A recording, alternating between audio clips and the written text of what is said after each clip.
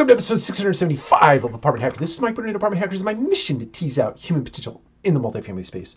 So I want to start tonight by sort of paraphrasing a story that I read recently from a blog called The Story of Telling. And if you're not subscribed to The Story of Telling, you should do that right now. In fact, you should hit pause.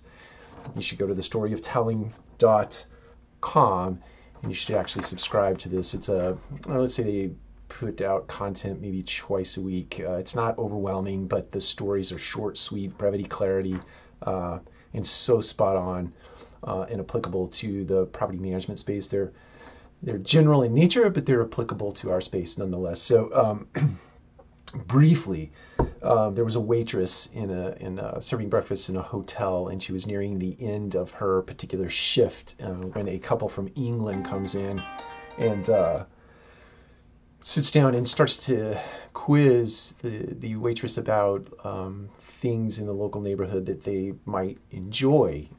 In other words, refer us to some neighborhood amenities that we might enjoy while we're here visiting Australia.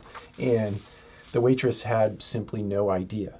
She didn't really know where to refer them to, whether it be other eating establishments, whether it be local sites to see or experiences to go and take part in.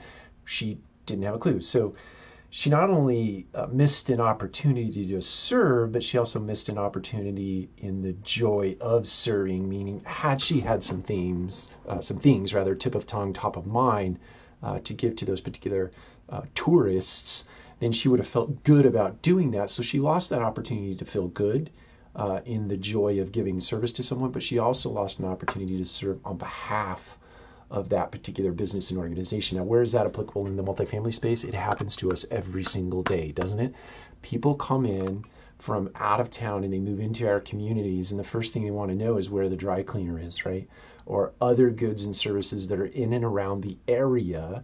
And maybe they want to hear from you directly as opposed to getting on Google or Yelp or other avenues of opportunity to find goods and services around them. They want to know from you because you have maybe been there to partake in those particular goods and services. So don't miss that opportunity in the multifamily space to have those types of resources tip of tongue or top of mind.